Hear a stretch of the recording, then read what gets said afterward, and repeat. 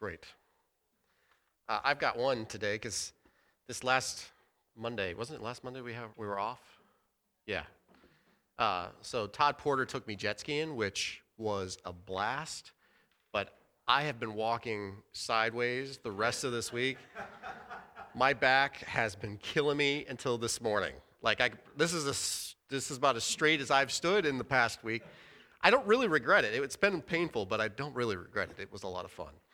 So I'm glad that I can stand up here and not be thinking about pain while I'm supposed to be bringing the word to you today. All right, so I'm going to pray for us. Right after that, we didn't do our normal dismissal for the nursery kids, so they'll go. If anybody else is going to go, we'll go at that time, because then we'll jump right into the service, okay? Let's pray. Heavenly Father, we thank you and praise you that we have so many blessings to talk about today. God, we thank you that you're a part of our lives today, God. We thank you that there was narrow misses with hurricanes, and we pray for those who were hit by the hurricanes. We thank you that so there were physical blessings this week. There's lots of physical ailments in this church, God, and we thank you whenever we can see everybody here. And we pray especially for Keith as he's not here and he's trying to recover from this surgery, God. We pray that you would bring him back to us soon. We thank you and we praise you for the work that happened in this church this week, God. As the cold has come on fairly quickly, that the heat's turned on and that we're able to sit here in warmth today, God. We even thank you for this old building, even though it has all of its issues, God. We thank you that we can meet here. We thank you that those who went before us helped to prepare this place for it, God. I pray that we would be good stewards of it, and I pray that it would continue to be open and a blessing to Interlaken. I thank you, God, for your unexpected mercies, like a knock on the door with some money. And I think many of us have had that happen, and it means a lot to us. Unexpected blessings like that, God, it's so evident that you're working, and we thank you for that. We thank you for that promise that you'll take care of us, even when we don't know what's coming, like a septic line, God, that you'll help us to get through. And God, I pray now that as we go into the sermon, God, that your word would be true, spoken, truly spoken, God. I pray that nothing about this vessel would get in the way, God, that there are people here who need you. There's people here that need your spirit to stir them up, God. I pray that that would happen no matter what. God, I pray that people would leave here wanting more today, wanting more from a Christian life, wanting to be closer to you. God, I thank you that we have a hope. The only reason we're sitting here today is because there's hope. There's no other reason to come. God, I thank you for that hope. I thank you for the salvation that you have given to us freely. And God, I pray that as we continue to walk this broken planet, that we would have a refreshed hope today that lasts us through the week. God, I thank you that Jesse is back to us safely. I pray for these next couple weeks as we do business here and he gets sent off from his previous church, God. I pray that it would be a momentous occasion, that it would be the start of something amazing as he starts his career here as pastor. And we thank you for all that he's done already for us, and I pray that you'd bless him and bless his family this week. In your name, amen. Okay. You ready, Alva? Okay. All right. So my message today, and I got to get my verse out here. My message today came as I was reading John 16:33, and I was reading this because I had a cousin that died recently who's only a few years older than me, and it was something that her sister had posted as part of how she was dealing with it, I guess. And John 16:33 says, I have told you these things so that in me you may have peace. In this world you will have trouble, but take heart, I will overcome the world. And so that's a nice verse. We've all heard it. I think everybody here has heard it. And so frequently, this world steals that, or we allow this world to steal that, to steal our peace, to steal our joy. And even though we know in our heart that that is true, that God has overcome, sometimes it feels like there's no meaning in life. Still, as a Christian, we still have moments where it feels like, why am I here? Why am I doing what I'm doing? What's the point? Why can't I get any better? Why can't I just do these things that I've always wanted to do? So Christians don't get a pass from living in the fallen world, and they don't get a pass from living with the sin in their own life. So if we're supposed to be focused on Jesus and the fact that he's overcome the world, what does that really look like? I think I could spend the rest of the sermon telling you what it doesn't look like, because that's how I've lived good portions of my life. Not how it looked like. Not very productive for the kingdom. We learned in Bible studies this week that when sin entered the world, it was destructive on all levels. When you think about what happened when sin entered the world and what the world was like before that, it was death on all levels. So it was death between us and God. It was death between us and ourselves. It was death between us and each other, us and our neighbor. And it was death between us and the physical planet. So everything is working against you a little bit because sin is in the world. You've got sin within you. Your neighbors are going to likely treat you poorly. The world can treat you poorly. And you've got this disconnect between you and God that didn't exist before. All of those things, even after you're a Christian, you have to deal with some aspect of those. You still have the old self, even if you're throwing it off. So what do we do? Often we just wait to see what will happen and hope that we have a response. You know, we know enough about God that hopefully we'll have a response when something happens, when something bad happens. But is there a better way? As Christians, we know that Christ overcame death. We know that he's conquered it. His grace is greater than our sin. He has made promises to us. There's power in prayer. We have the Holy Spirit in us. He's our Father. He takes good care of us. We listened to the blessings this morning of all the things that he's doing for his people. And yet, we find we aren't making much progress in our own life, at least up to the standard we have. We get restless. We get distracted. We wait to come to Sunday and be made to hopefully feel guilty enough that you go through another week trying to act like a good person. I tell you, that's not what Sunday morning is about. You genuinely want something more, but you don't necessarily know how to get there. You've tried a million things. Asking God to do something in you, but not knowing how to harness any power because it seems like everything you've tried has failed. So in many cases, we know what is right? Most of the time, you have a pretty good sense of what the right thing is to do, and yet we still can't do it. And yet there's still something that gets in the way. To illustrate this, I'm going to ask you some questions, and you do not answer out loud, okay? But I'm going to ask you these questions, and I want you to just honestly answer them for yourself, all right? And this is not going to be meant to depress you. This is not going to be meant to crush you. This is not going to be meant to necessarily convict you too much.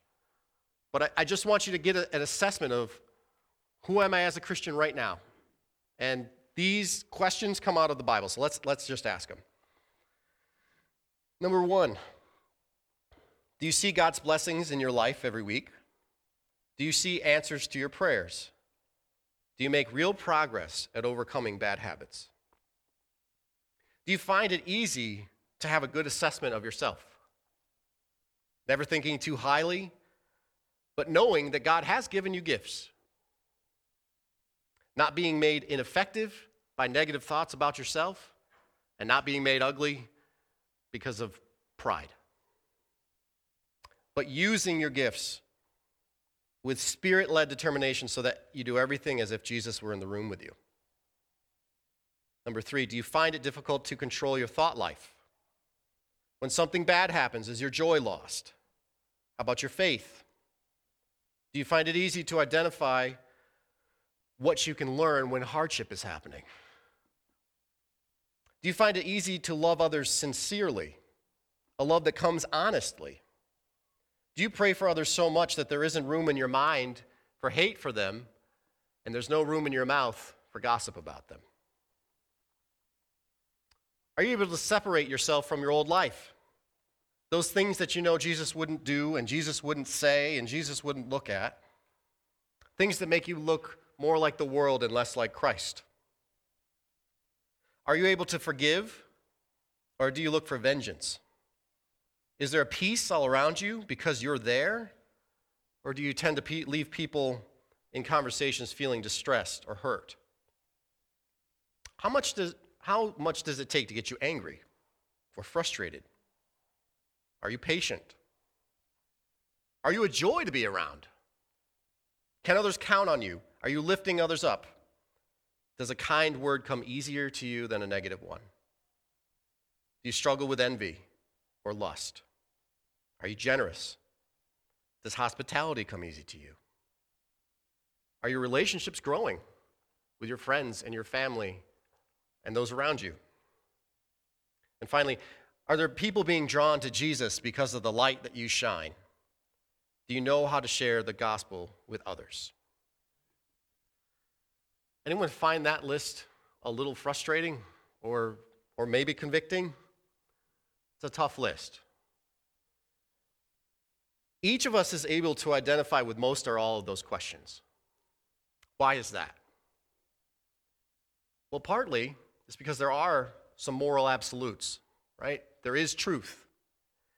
But partly because you are Christians and you have the Holy Spirit dwelling inside you, and it's letting you know all the time, these are the things.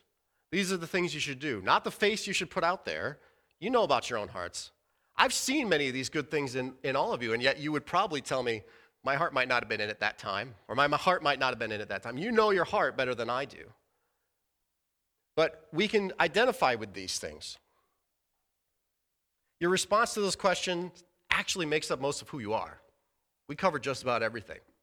It makes up your integrity. It makes up your testimony. You have stories about how you've seen successes or failures in all those areas. You may have had some come to Jesus moments. Anybody had some come to Jesus moments? Where you're really gonna get it together this time? Man, I'm gonna get it together this time. I'm so tired of doing it the old way. And I'm gonna put checklists throughout my house, and I'm gonna put verses everywhere on my mirror and everything. Not that any of those things are bad, but out of what strength are you doing that?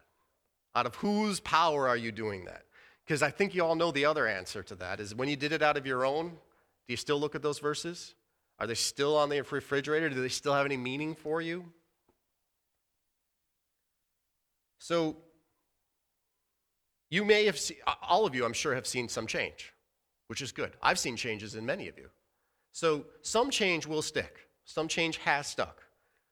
And what I'm going to go through today is probably why that stuck and whose power you were using to make that stuck. So we've seen change happen, but then there's sort of the and yet. Somehow life beats you down again. You say, how am I back here again? I've gone through this same thing 10 times. How do I still not have the faith to get through what's happening right now? How am I still doing this? Some of the good things have stuck, but you can still lose your joy. You go to God again when you need something or when something bad is happening. And he gets you through. But that consistent growth and maturing may be at a standstill. And the world's overcoming you. This broken world, all those deaths that I talked about between you and your neighbor, you and your friends, you and God, sometimes they overcome us. If someone asked you today how you were doing, is your story about all the negative things in your life, all the bad things that have happened? Or is your story about how great God has been over the last few weeks and what he's overcome for you in your life? So I asked you those questions not to make you feel guilty and find new ways and do more checklists and all of that, but to show you that you can't change on your own, that I can't change on my own. You by yourself cannot make these changes in a world filled with sin and a life filled with sin. I wanted to bring you to a place to make a decision. A decision that will take faith, but will unleash power in your life. Power to overcome your past and send you into the future a new person that is constantly transforming and looking more like Christ. So to do that, we're going to look at a couple of scripture references. I'm going to tell you a story that is similar to a parable. Then we're going to read the parable, which is much better than my story. And then we're going to look at some biblical examples of this. And then we're going to we'll get you out of here right on time. So, John said he has a story about Dick. I'm telling a story about Dick today, so he's going to get hit twice. I'm okay with it. Okay. This is a story about Dick Ross. It may be fictional, it may not. Dick loves working on a tractor. That part's true. In the spring and summer, you find him planting and harvesting on his own property and helping others on their property. This story occurs on a hot summer day, and Dick is cutting hay on a farm where he rents several fields. This farm is very large for our area and was recently reclaimed by the bank, as the previous owner had died and there was no one to leave it to. Dick knows that the bank wants several $100,000 for the property, and so he is glad to just rent some fields. At noon, Dick plans to eat lunch in the field because he's way out there. So he stops near a large hedgerow that separates two fields from each other on the property so that he can eat in the shade. It's the first time he's really noticed this hedge and how old the trees are on it. It looks as if every farmer for the last 150 years have avoided trying to expand the field into this hedge and has laid mainly undisturbed. As he approaches it, he notices why.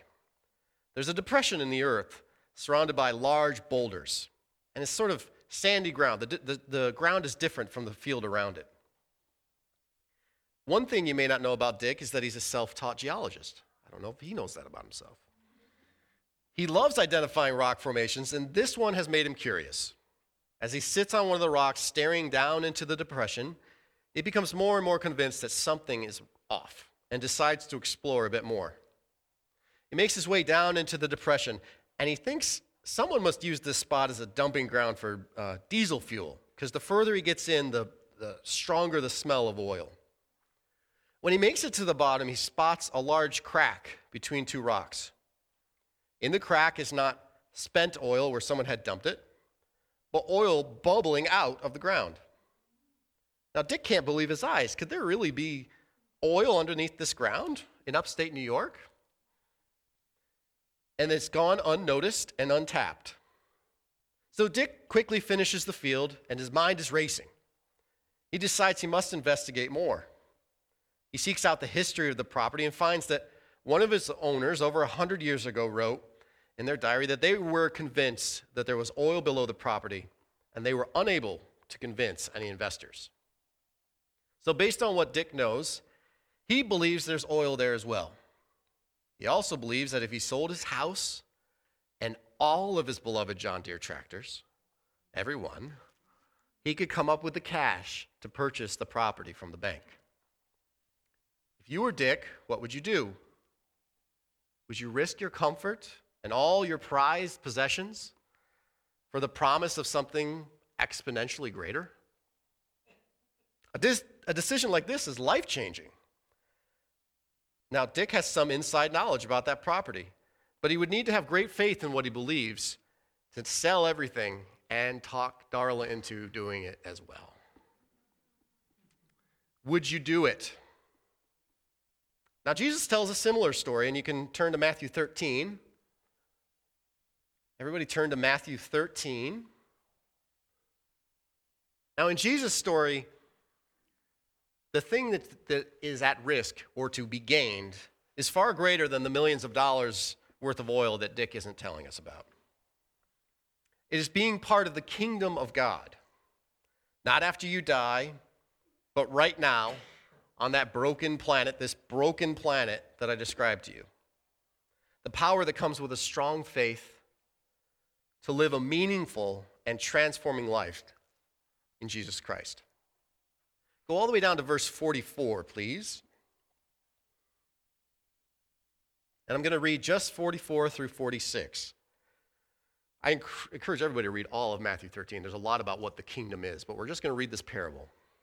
The kingdom of heaven is like a treasure hidden in the field, which a man found and hid again. And from joy over it, he goes and sells all that he has, and he buys that field. Again, the kingdom of heaven is like a merchant seeking fine pearls.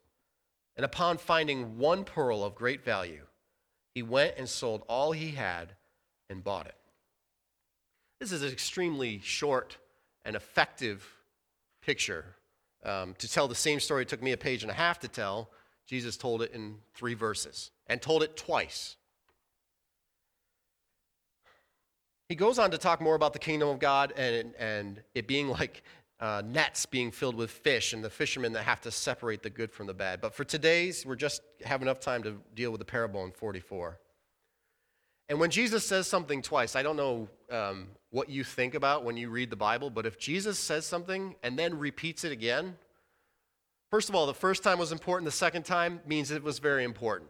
All right? So if he says it twice, make sure you stop. Make sure you know what it really means. So what is the kingdom of heaven in verse 44? What is he talking about? What is he gaining? If it's like finding treasure in a field, which could have happened in those days, there weren't really great banks. They would bury something on the property, and if they died, no one would know about it. You could find something on a field and have to buy that field and then become rich because of it. So he's using something they would understand, but what is he talking about? What is it that can be gained at the cost of all the things that you think are so important, the things of this world that we hold on to? So the kingdom of heaven here is way more than a destination spot, right? It's way more than just the greatest place that you've ever known, which it is. It is the greatest place. But so many Christians get stuck in the, at least I'm going to heaven way of thinking, right? At least I'm going to heaven. I may not be as great as Billy Graham. I may not have any of these things right in my life, but at least I'm going to heaven. I'm glad you're going to heaven. But my thesis today is you're missing out on a whole bunch if you just get stuck in, at least I'm going to heaven. Or that will all happen after I die. So you're missing out. What you're missing out on is a relationship and the supernatural way in which God deals with you while you're still on this earth. And as part of eternity, it's a little blip, but it's the most important blip.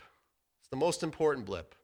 There are crowns to be had. There is a relationship to God to be had, and he is looking for you to do something on this earth. It isn't just be saved and go to heaven.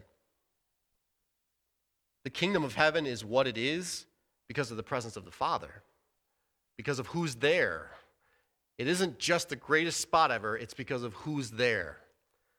And you are now part of that kingdom of heaven. If you're a Christian, if you have salvation, you're part of the kingdom of heaven now. It didn't just, something began when you were saved, right? And what began was a personal relationship that now goes from now until it just goes on for eternity, right? You're in a little different scenario because you're still on this earth, but it's still a relationship. It's still a powerful relationship.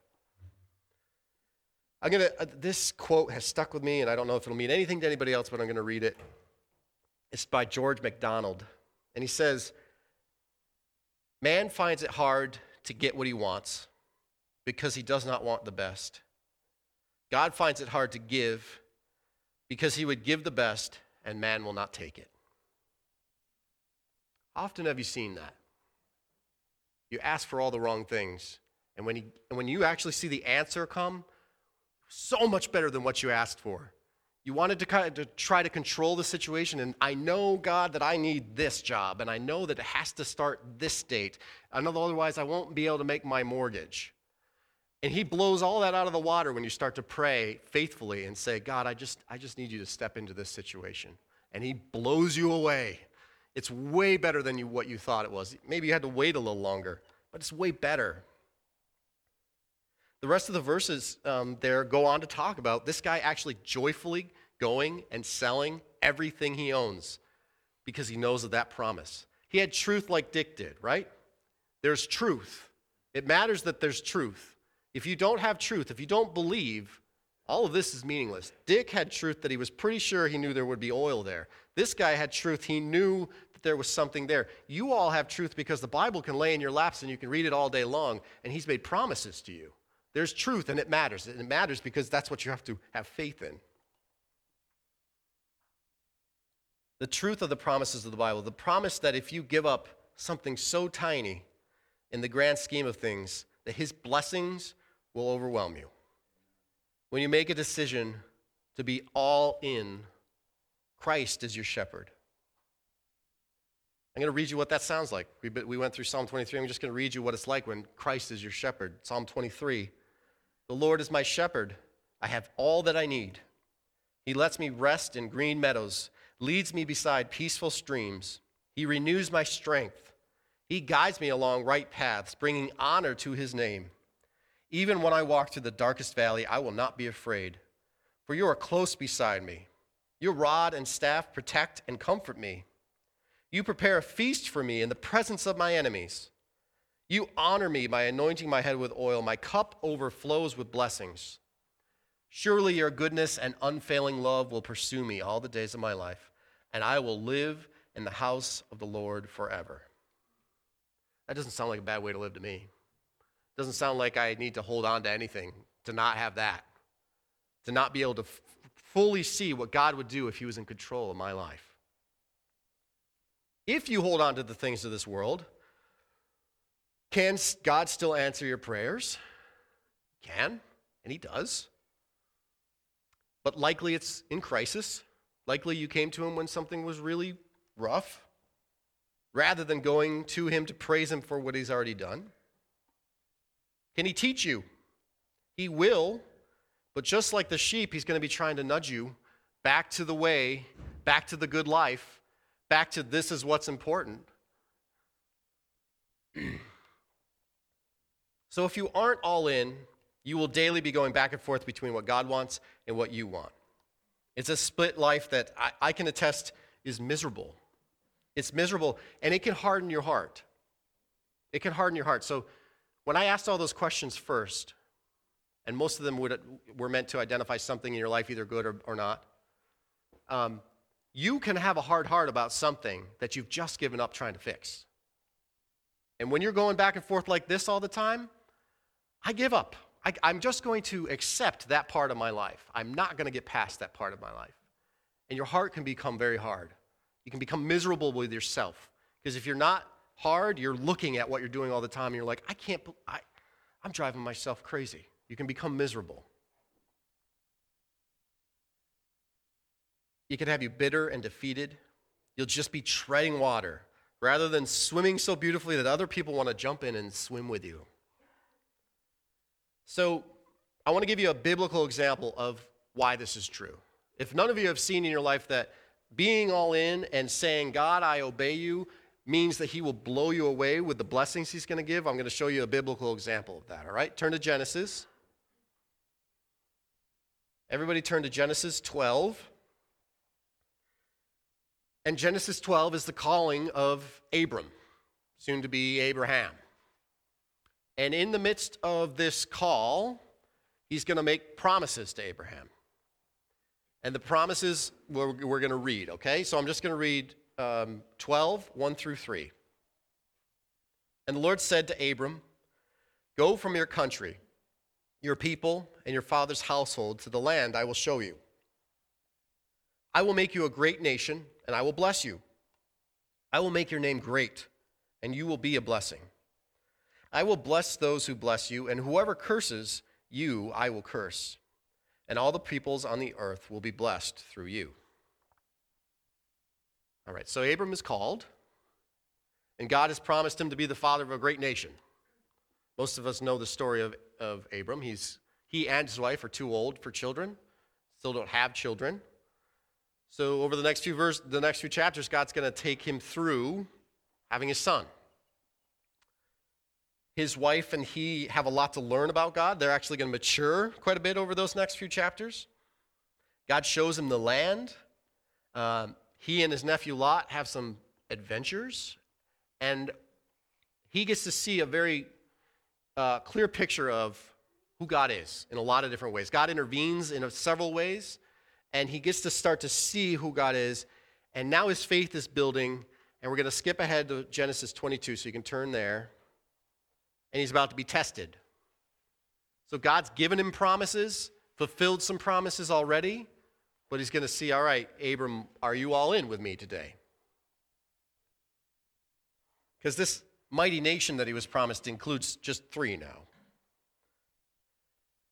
All right, Genesis 22, and I'm going to read you the story of Abraham and Isaac. Sometime later, God tested Abraham. He said to him, "Abraham." "Here I am," he replied. Then God said, "Take your son, your only son, whom you love, Isaac, and go to the region of Moriah. Sacrifice him there as a burnt offering on a mountain I will show you." Early the next morning, Abraham got up and loaded his donkey. He took with him 2 of his servants and his son Isaac. When he had cut enough wood for the burnt offering, he set out for the place God told him about. On the 3rd day, Abraham looked up and saw the place in the distance. He said to his servant, "Stay here with the donkey while I and the boy go over. We will worship, and then we will come back to you." Abraham took the wood for the burnt offering and placed it on his son Isaac, and he himself carried the fire and the knife. As the 2 of them went on together, Isaac spoke up and said to his father, "Father." "Yes, my son," Abraham replied. "The fire and wood are here," Isaac said, "but where is the lamb for the burnt offering?" Abraham answered, "God himself will provide the lamb for the burnt offering, my son." And the 2 of them went on together. When they reached the place God had told them about, Abraham built an altar there and arranged the wood on it. He bound his son Isaac and laid him on the altar on top of the wood. Then he reached out with his hand and took the knife to slay his son. The angel of the Lord called out to him from heaven, "Abraham, Abraham." "Here I am," he replied. "Do not lay a hand on the boy," he said. Do not do anything to him. Now I know that you fear God, because you have not withheld from me your son, your only son." Abraham looked up, and there in the thicket he saw a ram caught by its horns. He went over and took the ram and sacrificed it as a burnt offering instead of his son. So Abraham called the place, "The Lord will provide." And to this day it is said, "On the mountain of the Lord it will be provided." And before we get to the blessing, the promise now, pause. Think about what just happened. Is there any scenario in which you're more all in than being asked to slay your own child? Have 3 days to think about it. It took them 3 days to get there. How many of you would have lasted 3 days thinking, "I'm going to a mountain with my son"? Now, Abraham, we're told later in the New Testament, had faith and even believed that if he killed his son, that God would bring him back from the dead. But Abraham was all in. This is as all in as you get. I hope none of you have to do this with any of your kids ever or any situation like this, but this is all in. This is what the picture looks like. And God had made those promises to Abraham just a few chapters ago. And they were great. They were a little general, a little broad. And God is now going to make promises to Abraham again after he just showed him that he was all in. Let's see we're going to pick up in verse 15. Let's see what he says. The angel of the Lord called to Abraham from heaven a second time and said, "I swear by myself, declares the Lord, that because you have done this and have not withheld your son, your only son, I will surely bless you and make your descendants as numerous as the stars in the sky and as the sand on the seashore.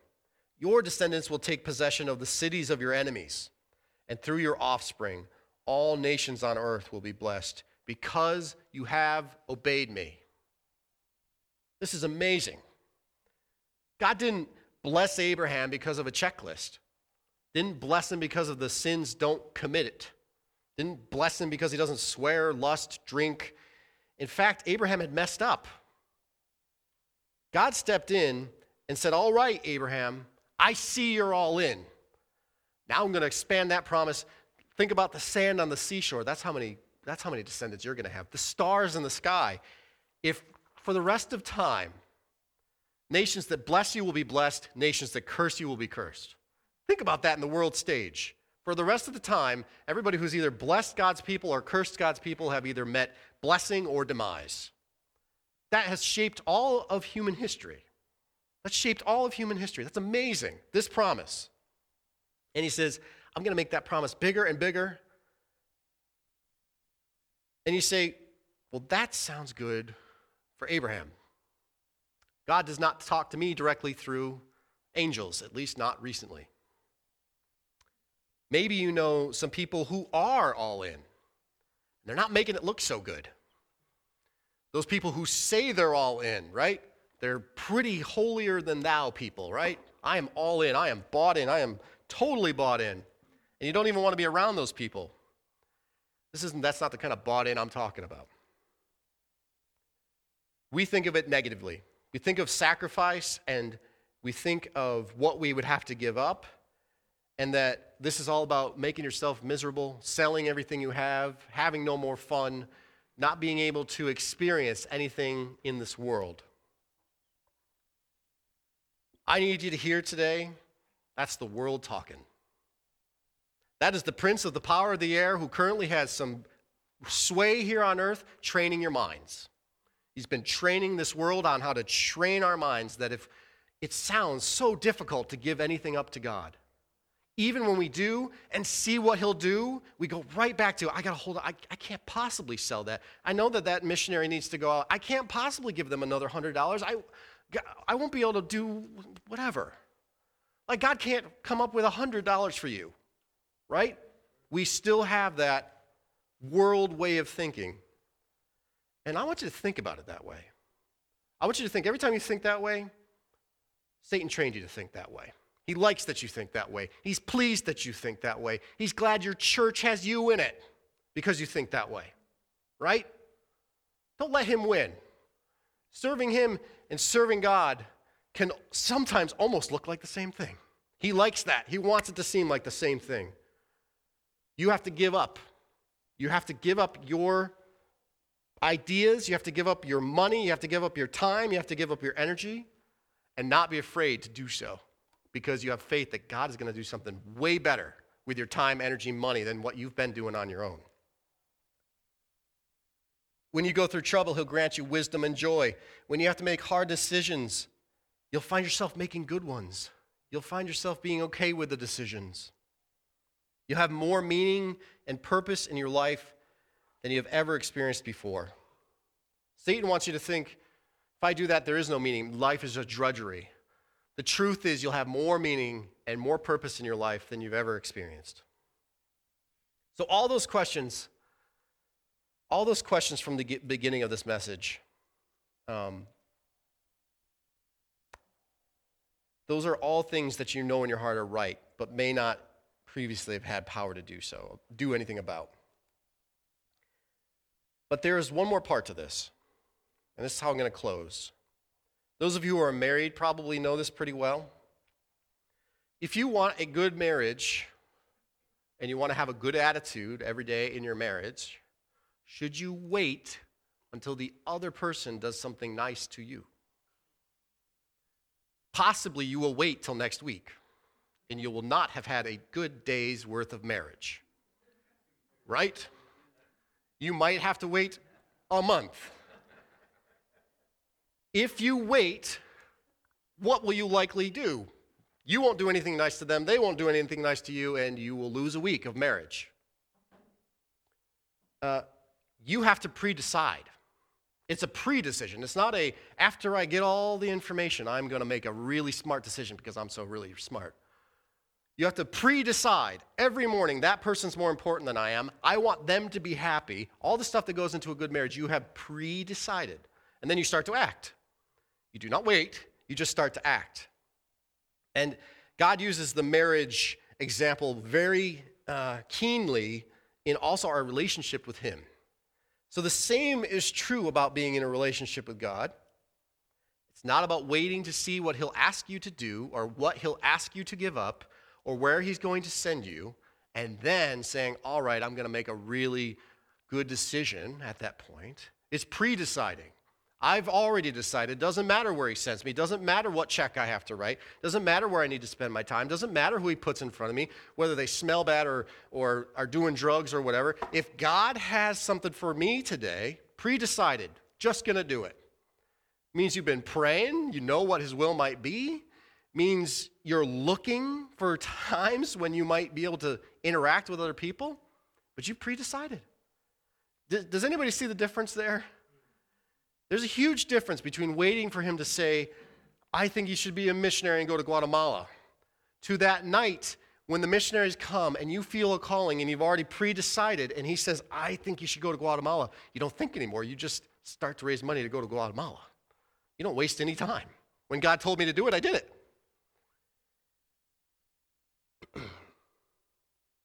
So we're going to take this from one more chapter. Turn to Romans 12. Many of you have gone through Romans 12 with me. You know that Romans 12 for me is my life chapter.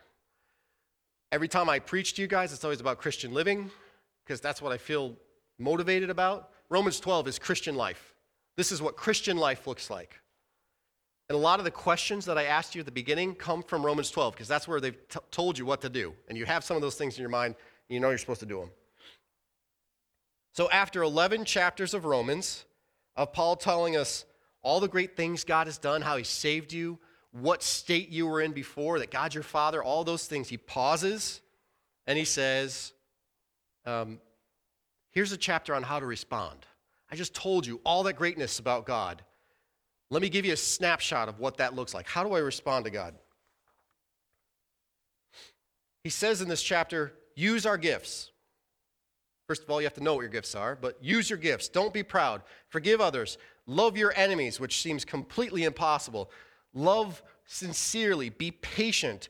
Don't get angry with others, etc., etc. Those came back to the questions I asked you. But he doesn't just start with, here's your checklist of the things to do. This is how he starts the chapter. Before he gives you a list of things to do, he tells you, this is where the power is going to come from. This is where the strength is going to come from. So you live this beautiful Christian life that he's going to go on to describe. So we're going to just read one verse, Romans 12:1. Therefore, I urge you, brothers and sisters, in the view of God's mercy, to offer your bodies as a living sacrifice, holy and pleasing to God. This is your true and proper worship. You know, when we went through Romans 12, anybody who didn't get this part or wasn't getting this part, we always had to come back to. You know why?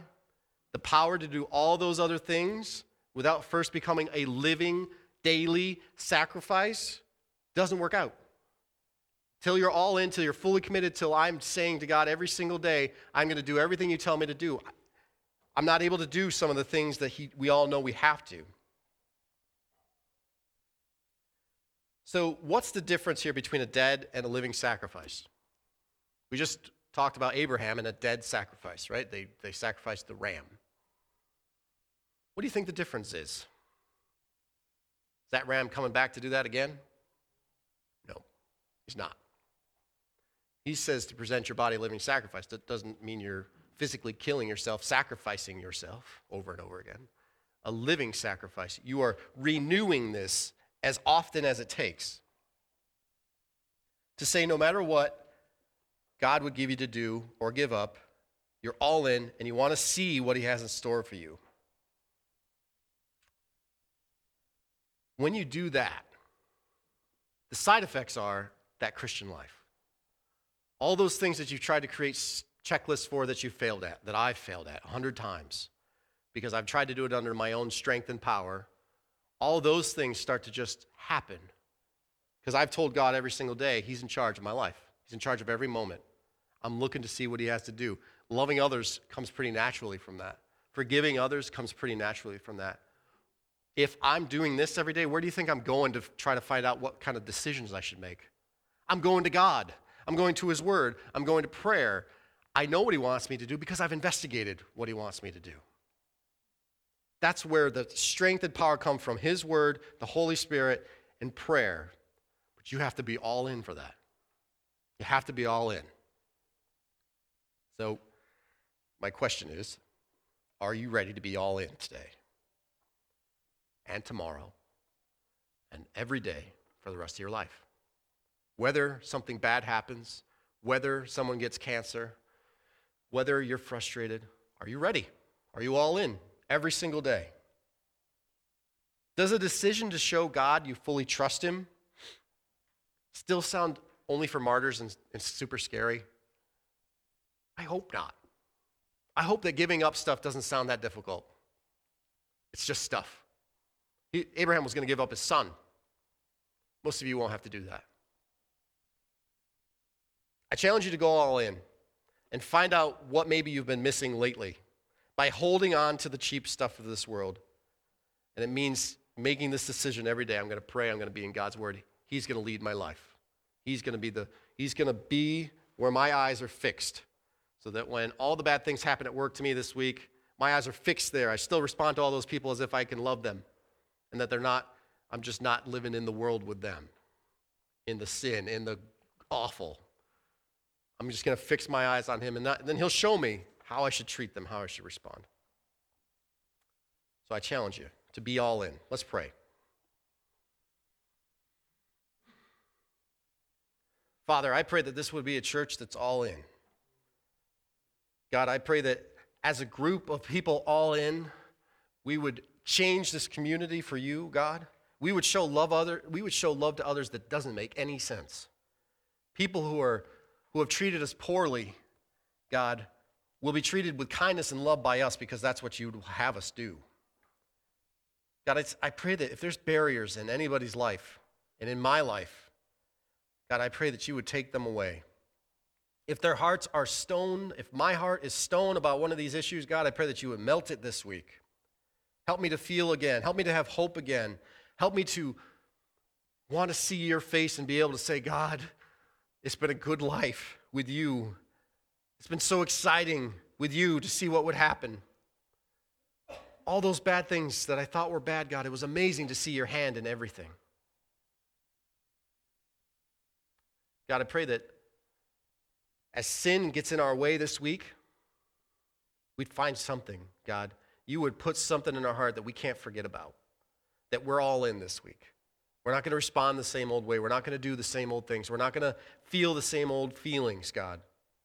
We're going to have faith that you love us enough. You have a good plan. God, I thank you for this group. I thank you for these people. I thank you for the examples of this that I've already seen in this church, God. I pray that you would fire us up again. Bless these people in your name. Amen.